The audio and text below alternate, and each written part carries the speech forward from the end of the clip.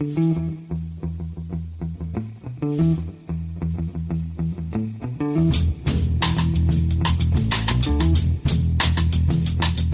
and welcome to The Price of Football, the show that looks at the money behind the beautiful game. I'm Kevin Day and he is Liverpool University's Kieran Maguire.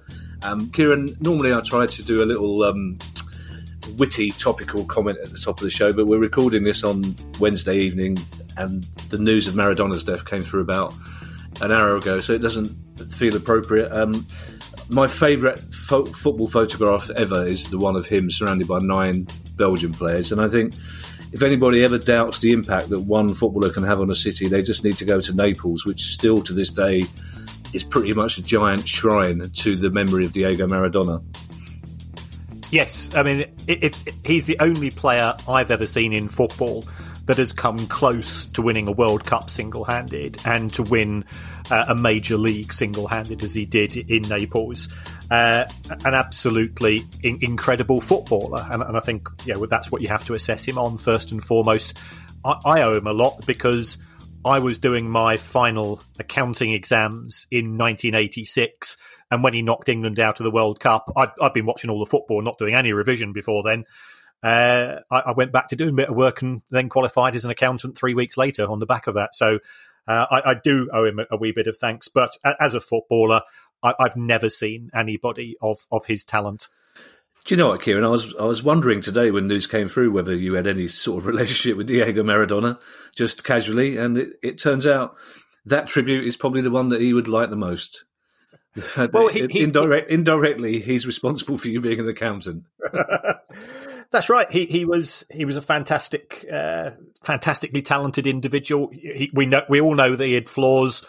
He was one of South America's greatest exports, and he's unfortunately had a bit of a problem with another of South America's most famous exports as well. That's a very elegant way of putting it. Now, Kieran, later in the show, we will hear from Billy Taylor, who is the communications chief at Millwall. And if you listen hard enough, you can just hear producer Guy laughing in the background at me being in a Millwall Brighton sandwich. But it's Newsday, Kieran, and boy, have we got news for you. And the first story is about another small footballer whose passing probably won't be as mourned nearly half as much as Diego Maradona, because Gordon Taylor has announced that he will no longer be head of the PFA. Is this unexpected, and will the PFA save a lot of money by not paying his successor anywhere near as much? Gordon Taylor did commission, or his body commissioned a report into the governance of the PFA. I believe that now is complete. That investigation is complete. He will go down in memory as a guy who, at the age of 75, was trousering £2 million a year for being a union leader, and I think that will taint the perception of him. In terms of what he did for his members, all he had to do was that when the initial Sky TV deals were signed with the Premier League, the PFA said, well, we want a percentage of that. And the initial deals were worth, 40 or 50 million pounds. They're now worth 5 billion. And when the Premier League said, well, any chance of reducing the percentage that goes to the PFA, Gordon would simply say, no, we've got a contract, we've got an agreement, and if you don't like it, our members will ballot for strike action. So he did look after the members. It wasn't a huge job that he had to do in terms of those negotiations. Did he stay on too long? I think there are those people that will say that. You can understand that. Perhaps he didn't move with the times. The PFA does an awful lot of good work, but and that shouldn't be forgotten. I've got the list of all the activities that they fund. I've taught footballers and retired footballers whose courses have been paid for by the PFA. So, there's plenty of good people there. There's plenty of good work. Gordon Taylor has certainly not helped himself at times. And unfortunately, I think he'll be remembered for the wrong reasons rather than the positive things that he did. Again, a person with flaws, and perhaps he hung on to power for too long. But we see that in many aspects of people at the top of football. There's too many old guys in charge. Yeah, let's face it, Kieran. 15 years' time, people will be saying that about this podcast. It's like, come on, boys, really, you should have had it. And well done for using the word trousering as well, because we know that Guy listens half-heartedly to this before he edits it, and with his leaning back on his chair, fanning himself with banknotes. But as soon as you heard that word trousering, he would have sat up and gone, "Do I need to phone the lawyer for this?" And just as another little bit of insight into this podcast and how Kieran's mind works, I'm sure he won't mind. I could ask him. He's literally on the other end of a Zoom call. Kieran, you won't mind me saying that your WhatsApp, you were genuinely excited to tell me that the official receivers report into Macclesfield had just appeared in your inbox last night. It's like, got a message because it's got, who's this texting me this time of night? It's Kieran. Oh, he's got the Macclesfield official receivers report. So is this feels like the end of the underlining, the final T has been crossed and I has been dotted now in this sad story, is it? Yes. Macclesfield Town Football Club Limited is no more. The official receiver's job was to liquidate all of the assets.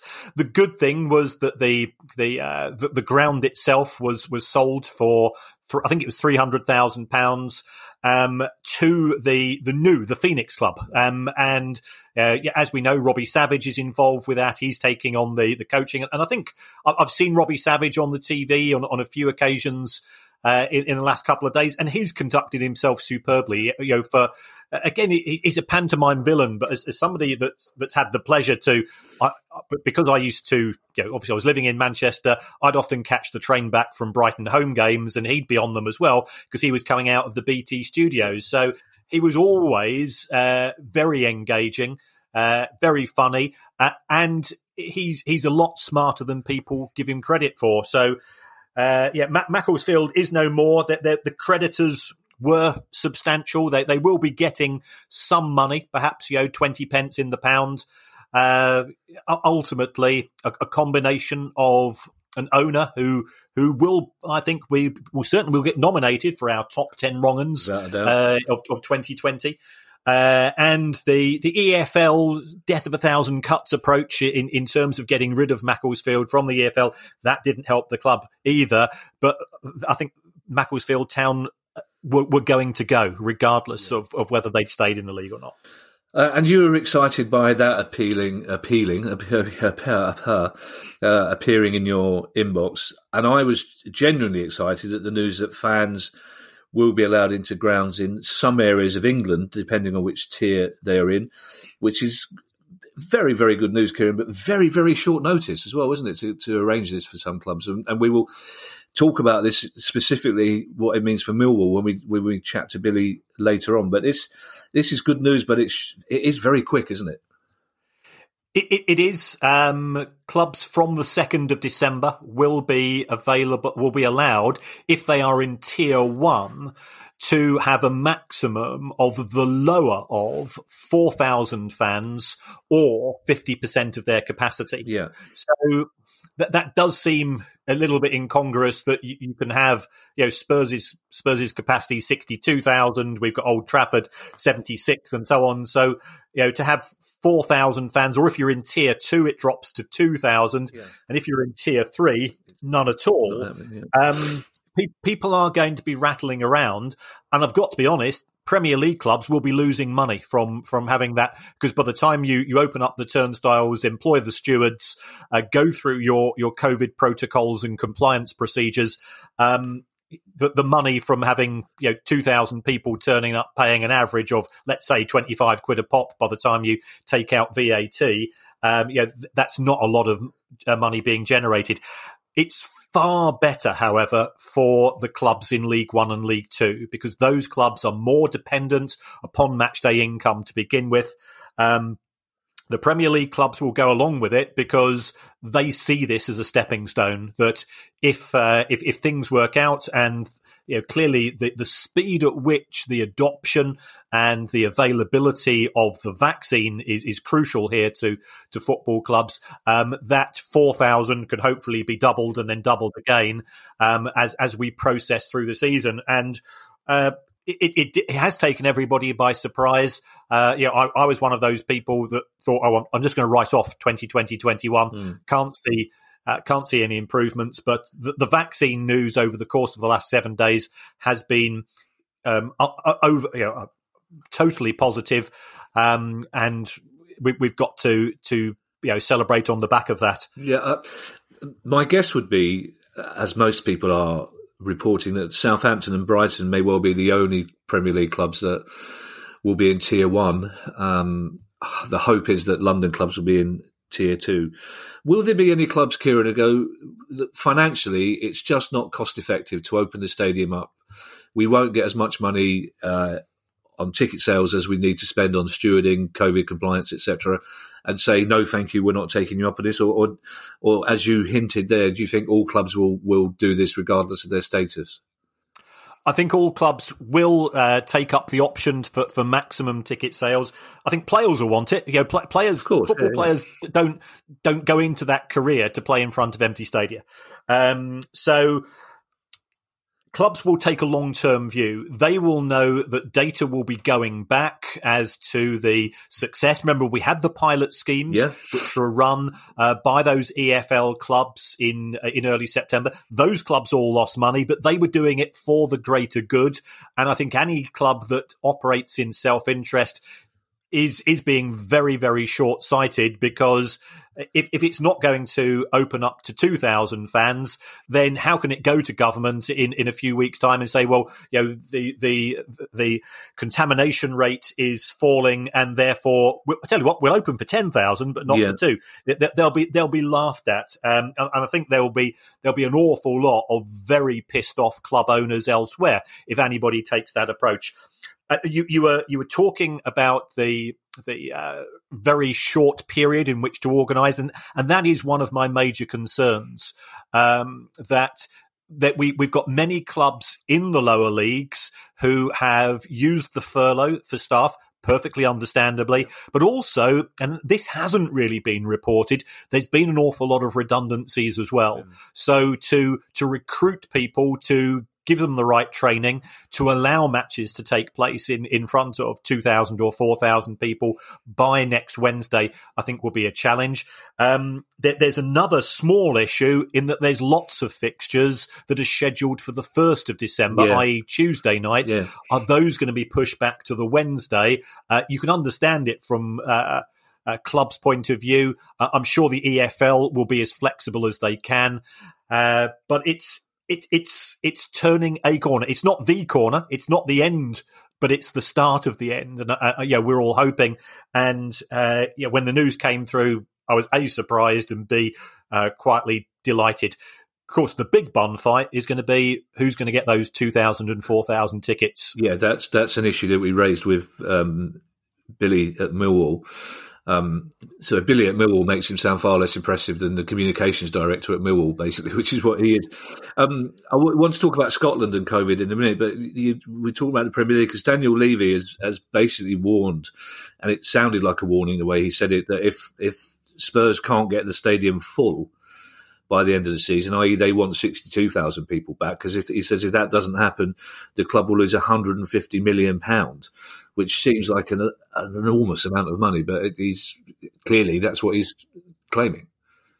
And I think his comments are accurate as well. Spurs mysteriously announced their financial results a couple of days ago. Normally Spurs leave it to the end of March. So when these came out, it involved a ridiculous turnaround. Spurs went from being the most profitable club in the Premier League. They made a profit of £87 million in 2019 to a £68 million loss in 2020. And that was just with 3 months of COVID impacting upon their finances.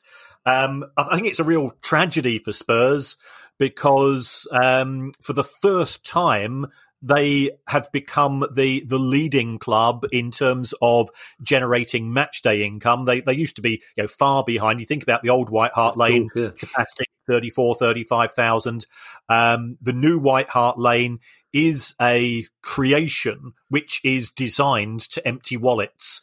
and it's very, very good at doing that. So season ticket prices are quite steep in many of the areas of the stadium, but they overtook Manchester United despite having a smaller capacity, and part of the reason for that is you're charging premium prices because it's a new stadium, you're paying a London premium and things of that nature, but an amazing turnaround financially. And now sort of they got the worst of both worlds. They've got this amazing stadium, which they had to go and borrow. If you take a look at their results, they now owe they've got a net debt of around about £700 million. They're paying 800 grand a week in interest charges on various borrowings. So it was absolutely essential that Spurs had money coming in through the stadium, which was designed to be a 365-day-a-year stadium in terms of hospitality, tours, things of this nature, all of which were very lucrative, thought through extremely well, and like so many other businesses, they've been impacted negatively. So Daniel Levy's comments, I think, his numbers are correct. He's had to take a pay cut. He earned £7 million in 2019. He had to get by in 2020 with just under 3 million. So I think the Price of Football GoFundMe campaign for Daniel starts today. Yeah, let's not forget Daniel Levy when we're talking about the victims of this terrible, terrible pandemic, Kieran. Palace obviously have got the distinction of being the first club to lose twice at the new White Hart Lane Stadium, which takes some doing for a stadium that's been opened about a week. I still can't get over the fact that we got searched by 3 different dogs. Now, I presume one was explosives and one was drugs, but no one was able to work out what the third dog was doing, basically. We think he might have been a random dog who was just taking advantage of the situation. But in Scotland, none of this is an option, Kieran. There's going to be no football returning anytime soon in Scotland by the look of things. And the SFA said this week that they are set to lose £100 million because of the pandemic, which I think probably throws into sharp distinction how much Tottenham are actually worth when that one club is claiming to lose £50 million more than the whole of Scottish football. Yes, and I think it's also a reflection of the size of the Premier League as a brand and these incredible TV deals that have been signed and the incredible commercial deals that have been signed. So Scottish football is brilliant in so many ways. And unfortunately, they really suffer as a result of COVID because Scotland has the highest proportion of revenue coming from ticket sales of any of UEFA's, I think, 55, 56 members. Yeah. So if you take a look at Rangers, 60% of Rangers' income is coming from ticket sales. That compares to the Premier League, where it's just 13%. So for fans of clubs in Scotland to not be able to see that the teams that they support it's bad for fans, but it's hitting clubs disproportionately worse. I mean, the one good thing I've always observed about Scottish football is that there are far fewer, or should that be far less? No, far fewer casino clubs. The ones who spin the roulette wheel, overspend in trying to get promotion and trophies and things of that nature. So at least that they were in a stronger position broadly overall pre-COVID compared to English clubs. Yeah, sorry, you distract me. I was trying to fewer less. This is something my father-in-law is very keen on. If it's got an S at the end, then it's fewer, isn't it? Basically, okay. There's less snow, fewer snowflakes. I believe. I may have that wrong. But snowflakes is an S at the end. Yeah. So less snow, fewer snowflakes. Okay. So fewer casino clubs is correct. Less casino clubs is not correct. So there you go. See, that's the takeaway people get from this podcast: financial information and throwaway grammatical things, which I believe, by sheer coincidence, you'll also get in the interview with Billy Taylor. I believe. I know for a fact because it only happened a while ago, and we had a similar discussion about imply and infer. We really are middle-aged, aren't we?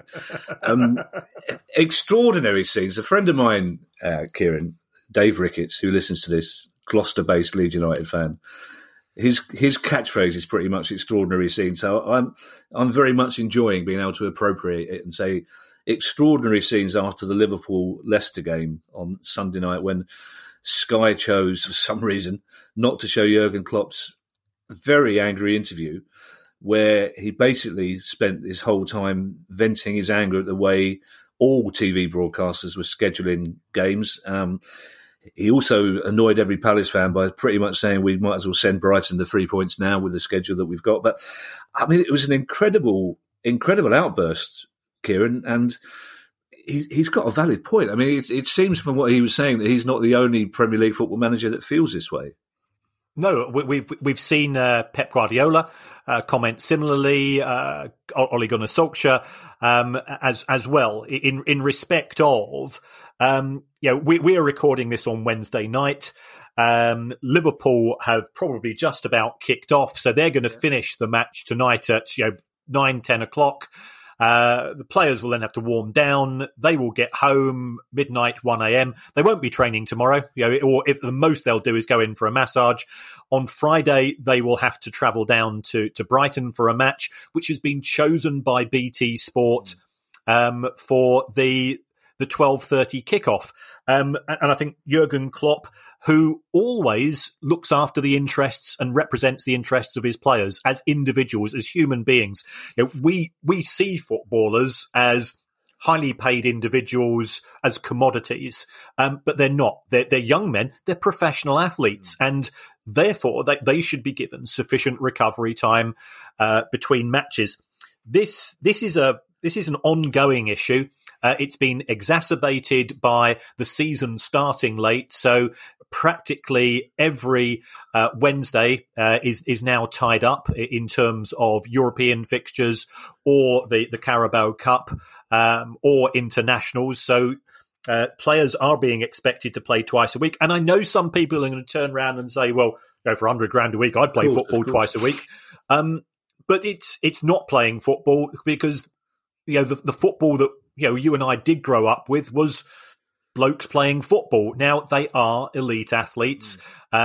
Sports science is important. The ability to plan for the next match is important, and things of this nature. And Liverpool are not being given the opportunity to do this, and the same is applied for Manchester United and other clubs and so on. So there is an element of sympathy there. The opposite view is Sky and BT have paid a huge amount of money to broadcast the matches, and he who pays the piper calls the tune, and they are calling the tune. I've seen one of the we do get weird things arriving in our inboxes, and somebody sent me. I think it was somebody from the Premier League sent me a copy of the TV deal and how it's organised and who gets first picks, second picks, third picks for each week. And that's why it's been so successful at generating revenue, because the deals are very attractive to the broadcasters. Are BT going to turn round and say, well, we know that we get good ratings for Brighton versus Liverpool this weekend, but Liverpool also playing on the Wednesday night. So I tell you what, instead, and I've not checked the fixtures. Who are you playing this weekend?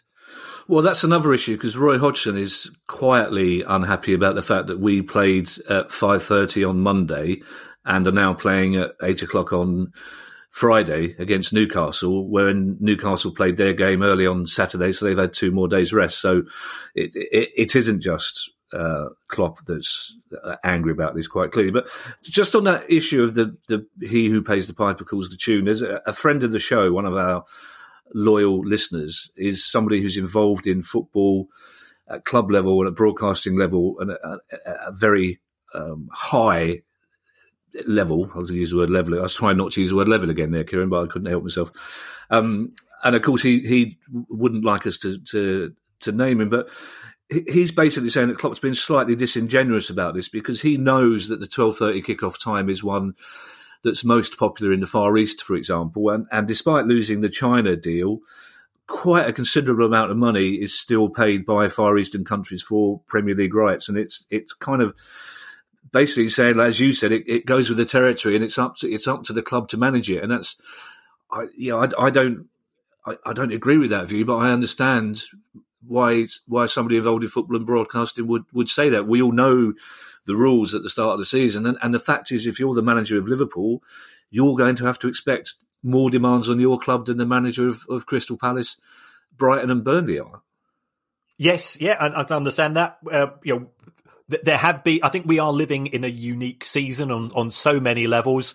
Pre-season was curtailed. It was very much shortened. Players didn't get a proper rest at the end of last season. And I know, people say, well, hold on, didn't they have a break between March and June? But they didn't have a proper break. They were all training every day indoors under lockdown themselves. So the players are not at full fitness. Therefore, they are more susceptible to injury. If you pile more matches into a shorter period of time, we will see an increase in the number of injuries, and that certainly has been the case. You throw into the mix, we've also got players now contracting COVID. Hopefully not too many of them, but as you know from your own experience on Monday night, and I wouldn't say I was as gutted about the result as you are, but but I've got to be honest, Burnley are a relegation rival of Brighton this season. So, under normal circumstances, Kevin, I'll be wanting Palace to win as much as I'd like to be in the middle of a Steve Dale and Anne Widdecombe sandwich. But it was. I was going, oh, come, Palace, at least get a point. No, don't start me on that. Really, my own theory is that we deliberately missed those chances because getting into Europe next season, it's not worth it. Everybody will be in Europe next season when lockdown finishes. The flights will be so expensive. We'll wait till next season. But I am going to ask Guy to clip that bit of you saying, normally I want Palace to win. And we're going to play that at the start of every podcast from now on, Kieran. And I also had the thought, basically, when they are human beings, these footballers, as you say, they are athletes, and you can't ask them to play a game of football 3 or 4 times a week any more than you can ask you, Kieran, to do a podcast every day, or 2 or 3. That the Jurgen Klopp post-match interview is freely available on social media. Now, I would urge people to watch it because, to be fair to him, he wears his heart on his sleeve, and the emotion comes out. And also, seeing Jeff Shreves or hearing Jeff Shreves being a bit baffled is actually very funny.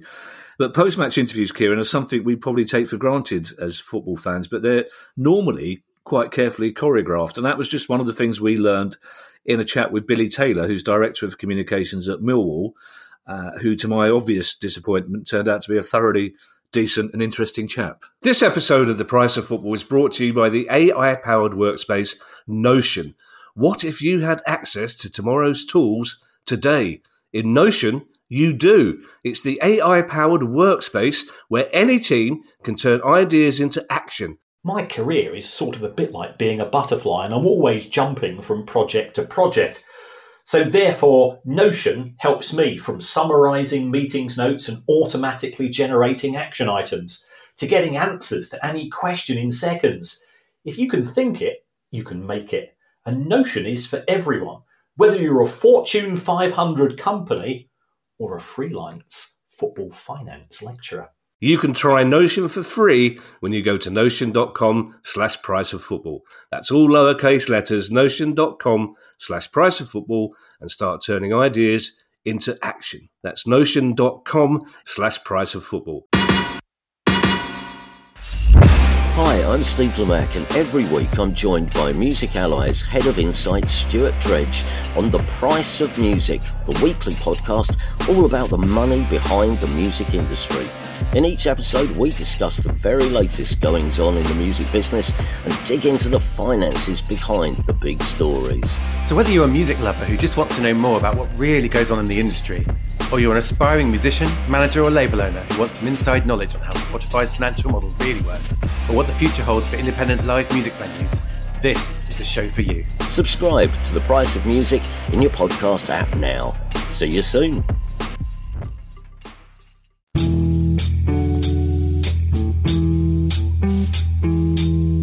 Billy, thank you for joining us on The Price of Football. I believe you are one of football's youngest communications directors.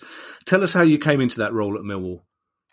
Thank you for having me, guys, and thanks for that. I'm not sure how accurate that is, but I'll take it nonetheless. No, I've been at Millwall pretty much the entirety of my proper career up to this point. I did a degree in marketing at Bournemouth University. That was a sandwich course, so I did a year in industry at Dagenham, which was actually a bit more journalistic than it was marketing, and that just kind of gave me a sort of into football, and then managed to get the job at Millwall as programme editor when I came out of uni, and then I've tried to work as hard as I could since then, and I find myself in the position that I'm in now. Yeah, I used to do a column for the Palace programme, and I had some very interesting discussions with the editor of the programme, mainly along the lines of, why can't I say that? Yeah, it was that was a good time, and that was a good introduction, because it was part of it. That was at the start, really, of the digital and social media boom. So initially I covered the programme, and then kind of gradually had to take on the social media platforms, Facebook and Twitter, as they really launched. And since then, it's been kind of it's almost like we've got a different platform every 6 months to try and integrate into what we're doing. And we try very hard to be positive here in The Price of Football, Billy. So I want to get the inevitable negative question out of the way about the pandemic, and then concentrate on some of the really good things that Millwall are doing for their fans and their community. How has the last 6 months changed things for you specifically as a communications director? It's been really difficult. I think as it has been, obviously, all other clubs, but just speaking from our own experiences, it's been a real challenge. Not having fans here, obviously, financially has been extremely difficult for the club.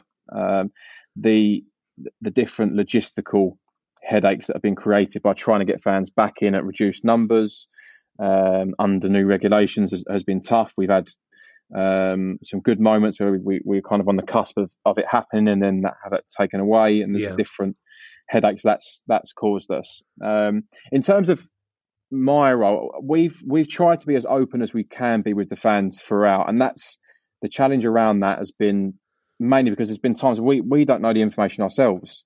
And we're really at the behest of the government or the football's governing bodies a lot of the time. And unfortunately, the reality is the way that this pandemic has played out, a lot of information has been in the public domain before it has reached us, and we can't really comment or act upon it until it reaches us officially. And that's been frustrating at times, because we've been ready to have fans back in here for a long time. Going back a few months now, we kind of went back on sale with season tickets in order to build those numbers back up, and also to help the club financially at a really imperative time. Then that was taken away from us, and it's kind of the comms around managing that situation, because that was in the space of a couple of days, which was really particularly difficult. We've tried to be open and honest with the fans. We've tried to communicate with them regularly without being sort of overbearing and sort of just coming out with statements which don't really say anything, which I'm not a fan of. So it's been a massive learning curve from start to finish, and hopefully, fingers crossed, thankfully, we're coming out the other side of it. Yeah, because Millwall as a club feel very strongly about fan engagement. I mean, you've got a fan engagement officer, which is brilliant. And I guess it's very difficult to engage with fans when fans aren't allowed to be where they want to be, isn't it? Yeah, obviously everything goes online. So, Shona Groves, as our support liaison officer, has done a brilliant job in the past 6 to 7 months. We've had fan queries, on an array of matters, really. Obviously, season ticket sales, general ticketing inquiries, refunds, streaming codes, the technical problems associated with all of those things. And it's not just Shona, it's the ticketing team generally that have done a great job in managing those queries, which have been, it's thousands and thousands of people all invested in every decision you make, and you have to respect the fact that they need the information. If they've got an issue, they need that sorting out. So we've got a great team of staff here who do as good a job as they possibly can do in that regard, and it's been challenging. The good news is, though, Billy, fingers crossed, if London comes out of lockdown in Tier 2, which the Mayor Sadiq Khan says he's expecting, you could have 2,000 fans in the new Den quite soon. And presumably managing that will be a challenge as well, particularly from your point of view, because then you've got to communicate to the other 12, 14,000 fans who'd like to be there why they can't be there. Yeah, well, the way that we've gone about this is we sold kind of pre-lockdown, and for the first few weeks of the initial lockdown, we was on sale with season tickets, and we sold, I forget the exact figures, but we sold X amount. We went back on sale with season tickets a few months ago. Unfortunately, we had to suspend them fairly quickly because the sort of carrot of fans coming back was taken away from us. So we ended up with 3,000 season ticket holders for this current campaign. So our view is that those fans naturally have got absolute priority. And if it is 2,000, then obviously we've got to squeeze those 3,000 into two, which is obviously not going to be difficult. It's going to be difficult. So logistically, we've got to find a way around it, and that's kind of what we're working through at the moment. We're trying to come up with different solutions for different scenarios, and ultimately, this is really a pathway. We're hopefully starting with at least 2,000, and then we might go into Tier 1 later down the line, which means 4,000. Then we've got to find a way to fill 1,000 more seats. So it's after so much time with no fans, it's a nice headache to have. Trying to get fans in, and obviously demand is going to far outweigh supply. That's the problem, and we need to find a way to make sure that we're able to speak to the fans that can come efficiently, because we need to provide them with a lot of information, because everything they've been used to is going to be different to what they come back to. Yeah, and you're going to find a lot of local pubs, I guess, who are providing a full restaurant service as well, just so they can open on match day, aren't they? Have you found, Billy, that fans have generally been sympathetic towards the club's plight? As I know, talking to CEOs and owners of other clubs, I know what football fans are like, because I am one. Sometimes you can't do right for doing wrong. It's very difficult to please all the fans all the time, isn't it? It is, and I think that's a perfect summary. Obviously, there's been times where we may have got things wrong. We've done we really have done the best job we possibly can. And I know the word unprecedented has been completely overused for the best part of this year.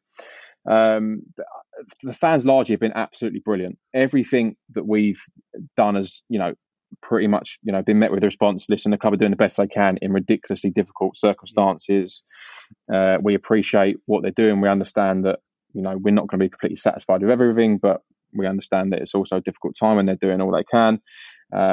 Really, that's been good. And I think generally in football, and maybe in society to an extent, that there has been that kind of rallying together, certainly in the early part of the pandemic and the first lockdown.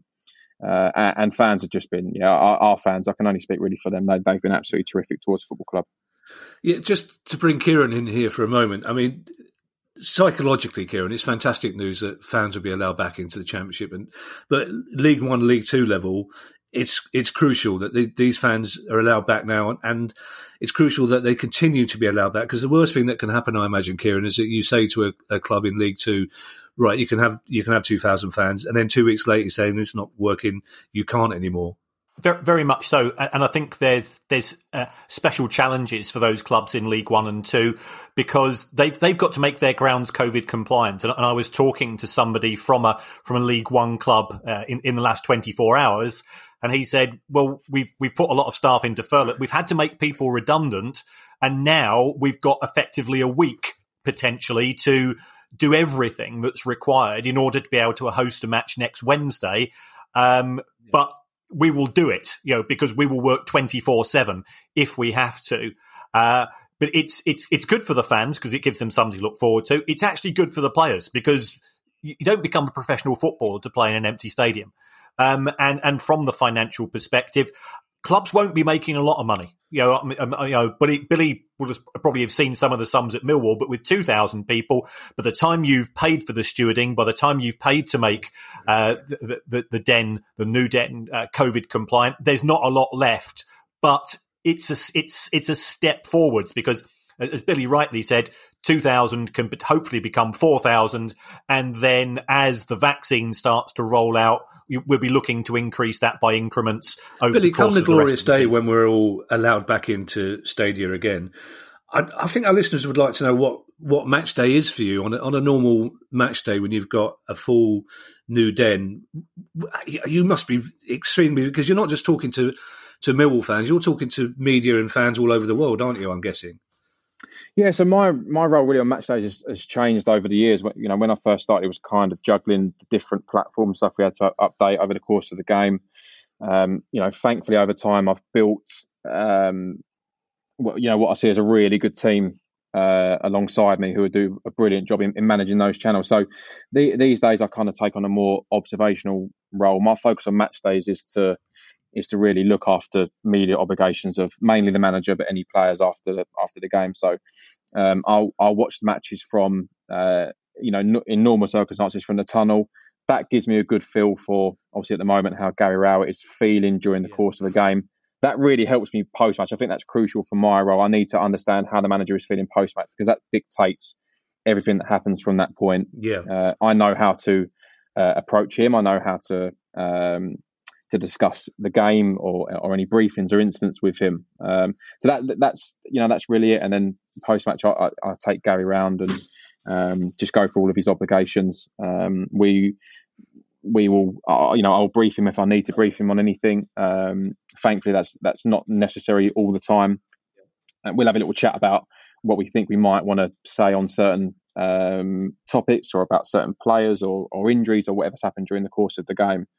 And then once we've finished, we go down to his office and have a tiny little debrief if necessary after that. It's I've been at quite a lot of grounds when games are finished, and I've witnessed the communications officer, press officer, whatever they're called at each club, having to guide the manager through the hierarchy of TV broadcasters, radio broadcasters, written press, local press. I don't think people fully understand. For a manager who's just watched his team win, lose, draw, perform brilliantly, and otherwise, they have to do this dance, don't they? Really, and I've seen certain managers. Let's use Neil Warnock as an example, because nobody will be surprised that he's who don't really want to do that, but have to do so, don't they? They really can't just turn around to the press and say, lads, I'm not in the mood. Girls, I'm not in the mood. I'm not doing this. And you have to guide them through it. And I imagine that's not always easy, is it? No, not always. Obviously, results results and performances dictate their mood after games. Most managers will be exactly the same as that.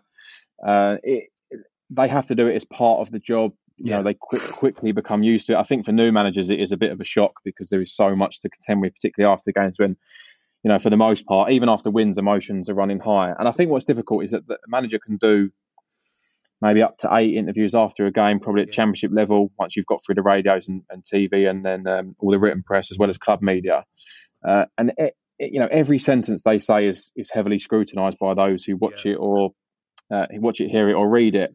And I think it's quite difficult to be speaking for the best part of probably an hour and to say everything completely spot on as you want it. That's just, particularly when you're emotional. Some managers are much better than others, and Gary, thankfully, is very, very good to work with. He's very astute. He knows clearly what he wants to say, how he wants to communicate, with the media and obviously with the fans as a consequence of that discussion. So and generally, I think throughout my time at Millwall, I've been very lucky. Yeah, it's not just the fans and the manager you sort of look after as well, because I think it's fair to say Millwall's community work it's exemplary pretty much, isn't it? Millwall does a fantastic job in its local community, doesn't it?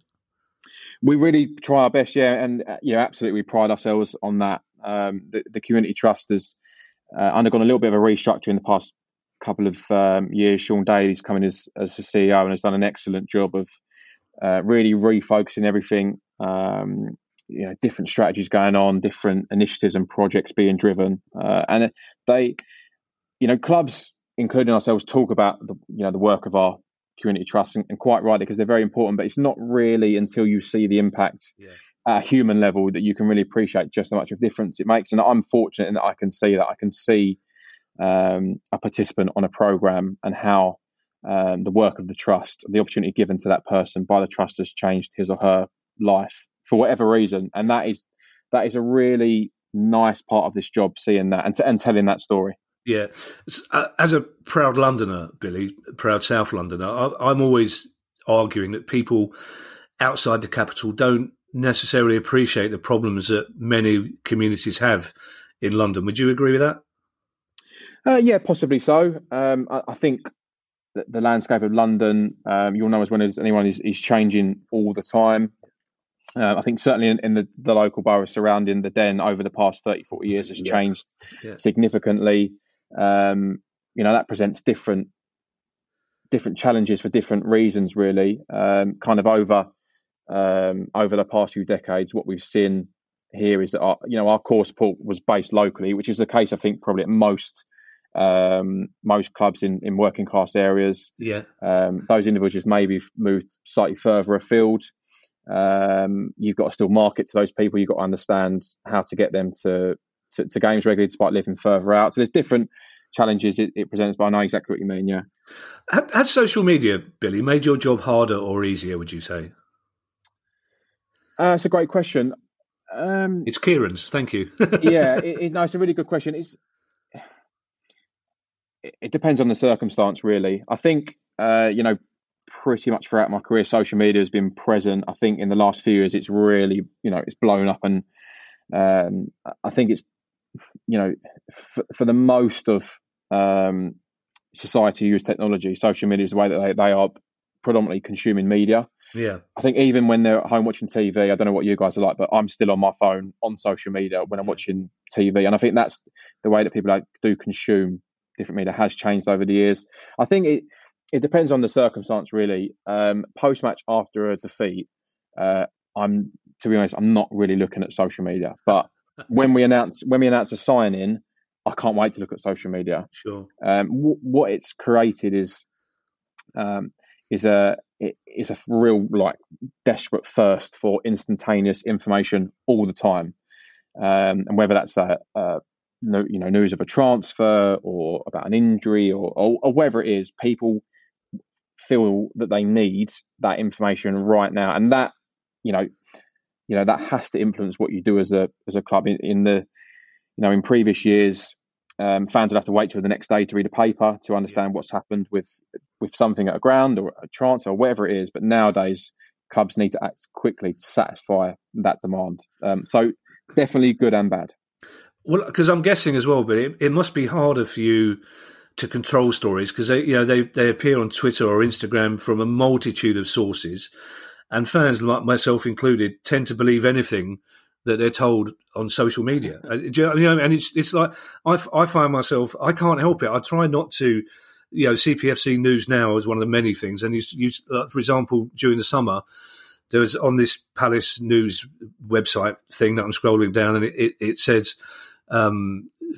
Club Insider says Palace should have sold Zaha, he's not worth the money. And I literally said, what idiot said that? And it turned out it was me they were quoting because they'd listened to a podcast, and what I'd actually said is the pandemic means it's now a buyer's market and we won't get as much money for Wilf if we sold him as we would have done beforehand. And that turns into this story that fans believe. And I'm the same, I believe it. And that must be really hard for you because 10, 15 years ago, you would have been controlling a story, really. You'd have been you that released it, and you could change the narrative of it, and you can't do that now, can you?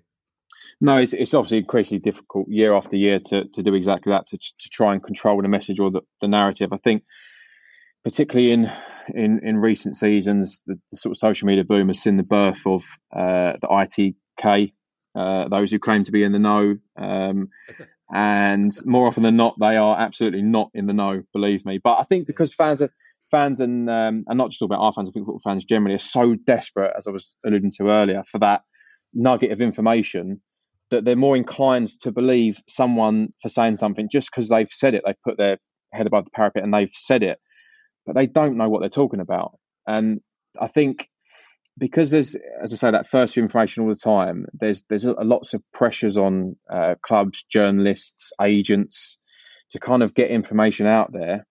And that's why it's impossible not to secure a transfer without it leaking out on social media. It just doesn't happen. So you have to accept that. So what we try to do here is manage it as best as we can. We appreciate that fans are desperate to know the latest goings on. More often than not, we can't tell them exactly what's going on. Obviously, certainly not on an official basis. But we do what we can to just try and shape the message as best as possible, which is challenging. Believe me.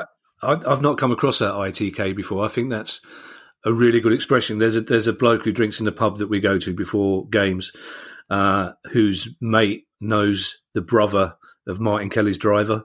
So of course that means he knows everything that's going on at the club. And I go, well, it must be right. His mate knows the brother of Martin Kelly's driver. And it's ludicrous to what you will believe if you're told by somebody on social media. Now, on a more upbeat note, Billy, I live in Norbury, and there's a studio I go to quite a lot in London Bridge, and the train takes me past your ground, but it could be taking me past a much bigger stadium in future, because you've had a very long-running saga around the freehold ownership of the land that the ground's on. That's been resolved recently, has it? And you've got plans for a really swanky new stadium, haven't you? Yeah, so this has been a long-running issue which precedes my time at the club. It is dating back, I think, 14, 15 years or so now. Came to a head a couple of years ago with a little bit of dispute with the council. Fans were terrific in helping the club essentially get what it needed to get out of that predicament. We find ourselves in a better position. Obviously, COVID has sort of slowed the progress of that. But yeah, we've got what we think are really positive and exciting plans for the future of the stadium. We hope to be able to move those forward in the near rather than long-term future. But it is, regardless of that, it's a long-term project anyway. It's with a view to us progressing on and off the pitch over the course of the next X amount of years. But we have ambitions, and I think we're right to have ambitions, because if you don't, I think you just stand still, and I think that's not good for anyone. And Kieran, economically, the uncertainty over the future of the land where the ground is on, that disappearing can only help in terms of getting investors, sponsors, future plans, can't it? Indeed. If you look at it from a club's point of view, you've got your three sources of income. Millwall have got a hardcore fan base, but that can potentially grow, and then you can start to use these horrible words such as monetize that. Billy's been inferring that there has been a change in the demographics in terms of the locality around Millwall. So there are new businesses there. I think they'd like to be associated with an improved stadium and things of that nature. So that's going to help your commercial income, and that goes into the budget for the manager. So it can become I'm going to channel my circle. father-in-law here, Kieran, God rest his soul, and say Billy's been implying, you infer, just so we know. So you'll notice, Billy, that Kieran and I have been married for far too long. Finally, Billy, on the pitch, you've lost a little bit of momentum with 3 successive draws, but you're very much in the promotion shake-up. You've got a progressive manager. You're playing some really good football, and it pains me to say that. Are you dreaming of that massive workload promotion to the Premier League will bring? Because you really won't know where you are work-wise, really. You're going to have... It's going to be brilliantly, beautifully busy, isn't it, if you do get promoted? Yeah, it would be. I wouldn't mind whenever it comes, and hopefully it does come sooner rather than later. Yeah, we know that as a club in the Championship, we're largely punching above our weight most seasons. But I think as a club, we need to try to change that narrative, because if we keep believing that we're lucky just to be competing at this level, we're a small club in the Championship, that's not really going to take us to where we want to go, which is ultimately to the Premier League. We know that in terms of budgets, we are one of the smaller clubs, but that's not to say that we can't compete above the constraints of our own budget. And I think that's certainly what Gary's working towards, changing us from a team that scraps and scrapes in the Championship to one which can compete regularly at the sort of upper echelons of the division. And I think we're making good progress in that front. Yeah, we've drawn the last 3 games. We're struggling just a little bit in front of goal at the moment. A couple of injuries to key personnel, but there's a really good group of players here who can grind out results. Loads of togetherness, camaraderie in the squad, and that, believe me, goes a long way to being successful at this level. And also, it makes your life easier, I would imagine. If you've got a squad that generally likes each other and gets on with each other, That's good for you, isn't it? I mean, it means you don't have to worry about players' rivalries, spilling out onto social media. You know you can concentrate on other stuff, knowing that the players want to play for each other and for the manager. Yeah, absolutely right. It's not always been the case here. Going back a few years, it wasn't as nowhere near as good as what it is now. Since really Neil Harris took over as manager, whenever it was 4 or 5 years ago now, and Gary's kind of continued it. The characters in the group are excellent. Every one of the players is a great lad. There's no bad eggs in the squad whatsoever, and of course that helps us do our jobs. And I think that really translates not just what happens on the pitch, but what happens around the training ground day to day. The way that the players deal with staff. It really is an excellent club to be at. Always has been, but especially at the moment with the way things are, it's very, very positive. Billy, it's been a pleasure talking to you. It's always good to get insight from somebody who works at a proper football club. And it's great. And again, if there's anything we can help you publicise in future, please let us know and we'll do so. And let's keep our fingers crossed that 2,000 fans that's coming in soon will grow into 14,000 and a full house in the Premier League, mate. All the best to you. You're very kind. Thanks for having me, guys.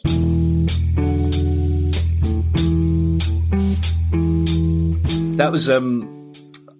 I found that a really fascinating interview, Kieran, and what how proud I am of London and being a Londoner, especially being a South Londoner. And people don't always associate London football clubs with community, but Billy's pride in Millwall really shone through there, didn't it? Yes, yeah, he was superb. I thought he was a fantastic ambassador for the club. He explained where they are and the fact that they're living in a changing London landscape, absolutely, but they mustn't forget their roots. And as somebody that was born in the Elephant and Castle, I was absolutely chuffed to hear him say what he said. My Uncle Terry would be smiling in his grave listening to that. Yeah, we're not entirely sure if he is dead or on the run yet, are we? There's still some dispute about that. 2 other Championship clubs in the news, Kieran: Middlesbrough and, drumroll, Derby. Yay! We thought that we're going to have to put a stake through the heart of this story because it just keeps coming back, doesn't it? Just when you think it's gone. The EFL has published the appeals panel decision in relation to the row between these 2 clubs. Yes, this was really weird. For those people not familiar, Derby County were charged by the EFL in respect of 2 issues. First of all, the sale of Pride Park at £81 million, and the EFL said, well, we don't think it's worth that. And it was purely, and the accusation effectively was purely done to make a profit, to comply with financial fair play or profitability and sustainability rules, as they are now known.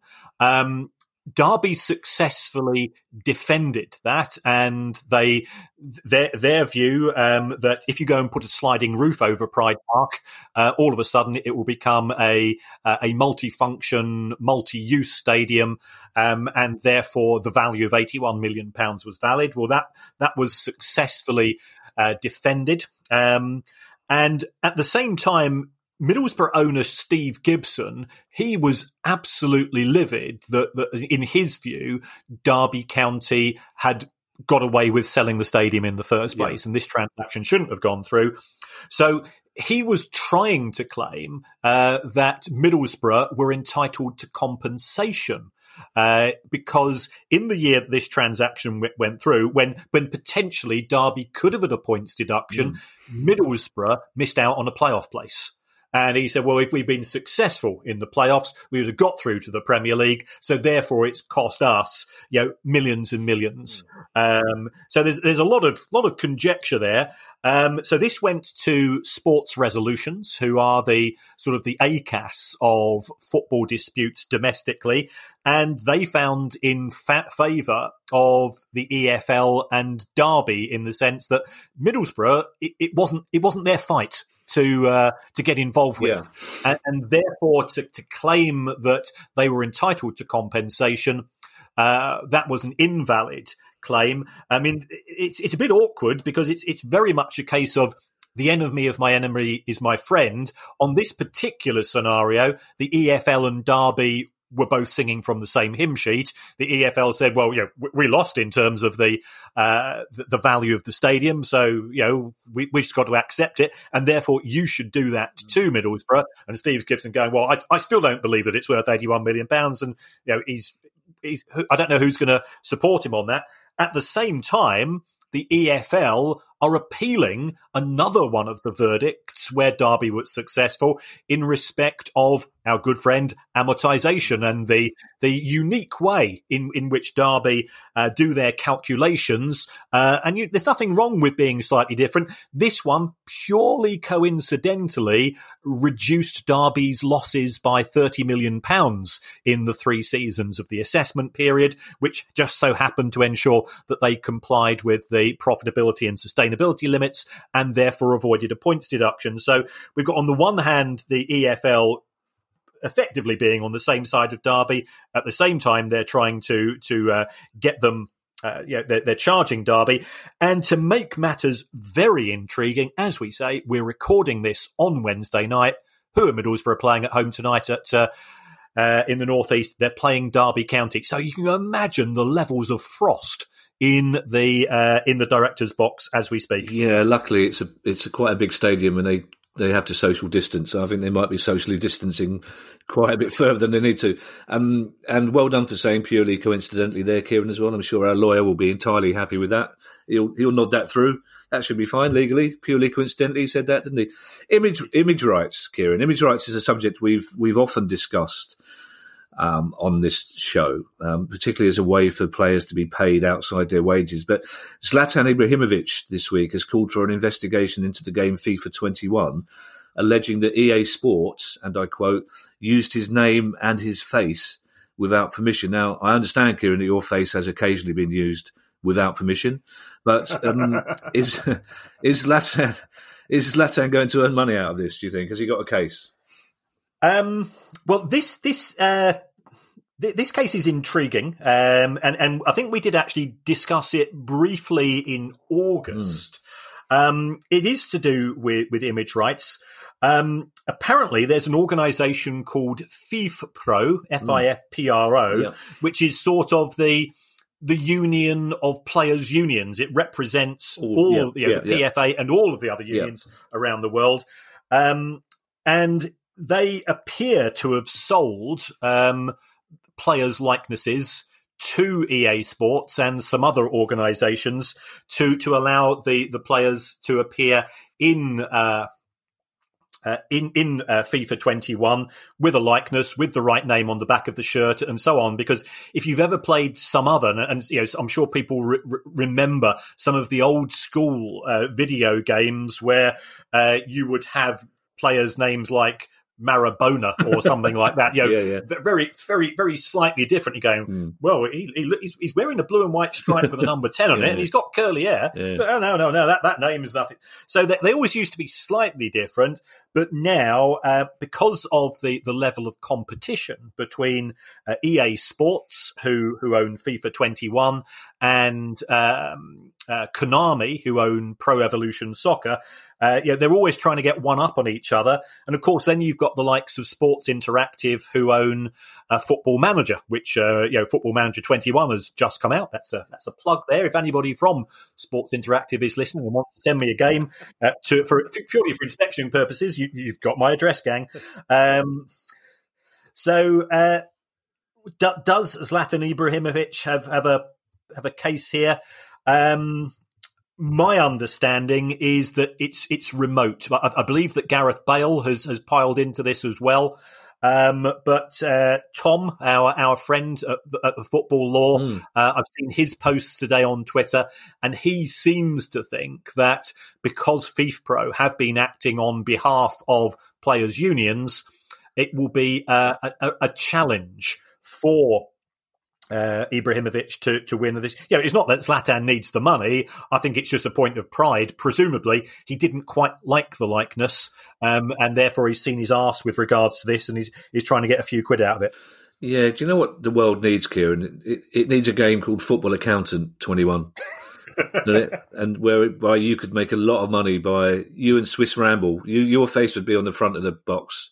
I don't know if anyone knows what Swiss Ramble looks like, but his mistakes, well, somehow he'd end up getting money out of it, Kieran, and we wouldn't, essentially, is what I'm saying. Now, this is a piece of news that Guy sent through that slightly baffled me. And you know, Kieran, my theory of professional laziness, because I like to be surprised by your answer as much as our listeners are. The value of some MLS franchises in the US has been increasing astronomically, and I've been struggling and scratching my head to work out what that reason might be. So I'm looking forward to you elaborating. Well, yeah, in the MLS, the MLS has something called an expansion fee, i.e., if you want to buy a franchise for a new football club, you're going to have to go and pay money. Now, the cost of that has gone up from $100 million to $200 million just to buy in. So remember we were talking about Rob Reynolds and McElhenney buying Wrexham for £2 million. Well, we said at the time, yeah, that seems a bit weird. If it's going to cost you £200 million to buy a football club in the USA, you can see the appeal of a club such as Wrexham. But if you take a look at American football, you've got clubs such as the Seattle Sounders. You know, they are selling out their stadium. They're getting attendances of 40,000 a week. Okay. There is a wage cap operating in the MLS. There is no relegation, so you've got guaranteed revenues coming in, and the value of the TV deals pre-COVID, we don't know what's going to happen post-COVID in anywhere, was ticking up. So Vincent Tan, who some people might remember from Cardiff City, he was the owner there. He owned 20% of Los Angeles FC, and he sold that for $140 million, wow, which valued that club at $700 million. You think, well, hold on, $700 million, yeah, that's what, £550 million.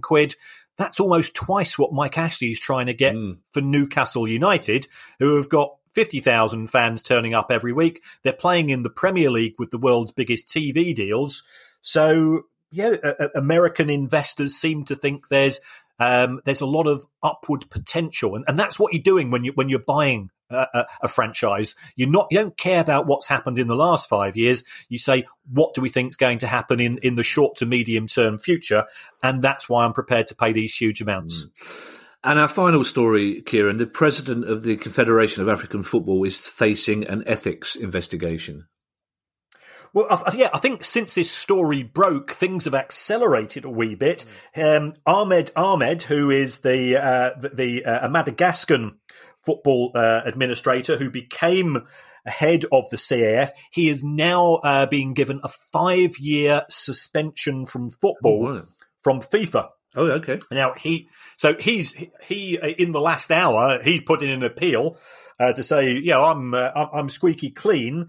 And looking at the charge sheet, which would even make Greg Clark look like a choir boy here, it's unusual contracts with sports equipment companies, allegation of bribes, the use of Confederation for African Football funds for personal use, and sexual harassment. Oh. So that's a pretty long rap sheet. So FIFA seem very confident. They've done an investigation. If these charges are correct, then I think a 5-year suspension from football is actually very mild. It seems to be. Don't forget, Kieran, but you know this. Don't forget, listeners, if you'd like to support the Price of Football, you can by visiting supporter.acast.com/Price of Football, or just click the link if you're listening in the Acast app. I would just like to thank everyone who has supported us so far, including Jasper Vestergaard, JS, Canary Carolyn, Pepe Loyola, Daniel Kay, Sutton Sadler, Liam Reynolds and the Mike, and special thanks to Martin Searle for his donation and tweets summarising every show, which always make me laugh. Yes. And Martin is a doctor and a Palace fan who drinks in the Pawson's Arms before games, and we are currently on the Pawson's Arms WhatsApp group trying to negotiate a bulk deal for him to vaccinate us all. because we feel that if anybody can get us vaccinated before the rest of the world, Martin Searle can. Don't forget, our next pod will be, of course, on Monday, and that's our questions pod. If you have any questions for us about any aspect of football and finance, please get in touch with us, questions@priceoffootball.com. And for once, I'm going to say this, stay safe, everybody. We look forward to seeing you next time. And thank you very much, folks, for all the reviews. If you do like the show, press that subscription button on the Apple icon. It does make a difference. We're not quite sure if you can give us a 5-star review if you're enjoying what we're doing. That's fantastic. It doesn't matter what you say. You can say you would rather it was presented by the Nolan sisters and Frankie Boyle. It makes no difference to where we are in terms of our egos, but it does make a difference to producer Guy when he's trying to sell the show to others, trying to persuade guests to come on. And we were absolutely made up with Billy today. He was an absolute star. Millwall fans, you should be really proud to have such a good guy working at your club. The price of football.